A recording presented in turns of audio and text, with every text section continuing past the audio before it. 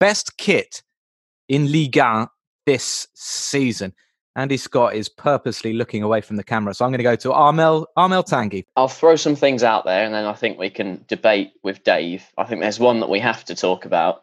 PSG's third kit, which was beautiful, no doubt about that, but loses points for being inserted late into the season purely for marketing value, and they had to wear last season's white shirt, so we're going to count that one out. I think Reims' away kit, the blue effort with the yellow stars going up the middle, was amazing. Very, very nice kit. Nice's blue Sampdoria style kit, also very good. And Nîmes, who went out there with reptile scales on their kit, was quite pushing the boundaries of what's acceptable in a football shirt.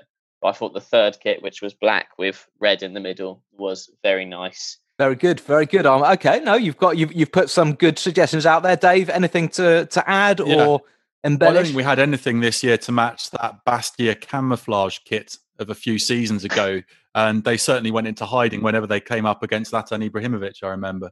But no, there's only one winner in this category. It's really easy. We saw some great anniversary kits this season, and I love a classic kit. And I do wish that our listeners could join us in this video thing to see the retro stylings going on during lockdown. But I think I was ahead of the game with that. I've always liked a retro look, a retro shirt. And the 75th anniversary Lille kit was the most beautiful shirt seen in Ligue 1 this season. White with a big red V across the chest. They wore it against Dijon. It was an awful game. Victor Osimhen scored the winner. All I remember from that game, the shirt. Dave, I can almost see a tear in your eye there. Andy Scott, anything to add?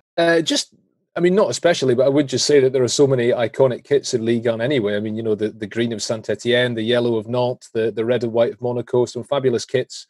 And one that we're going to see back in Ligue 1 next season, Racing Club de Lens, of course, the blood and gold. Fabulous to see them back in the top division.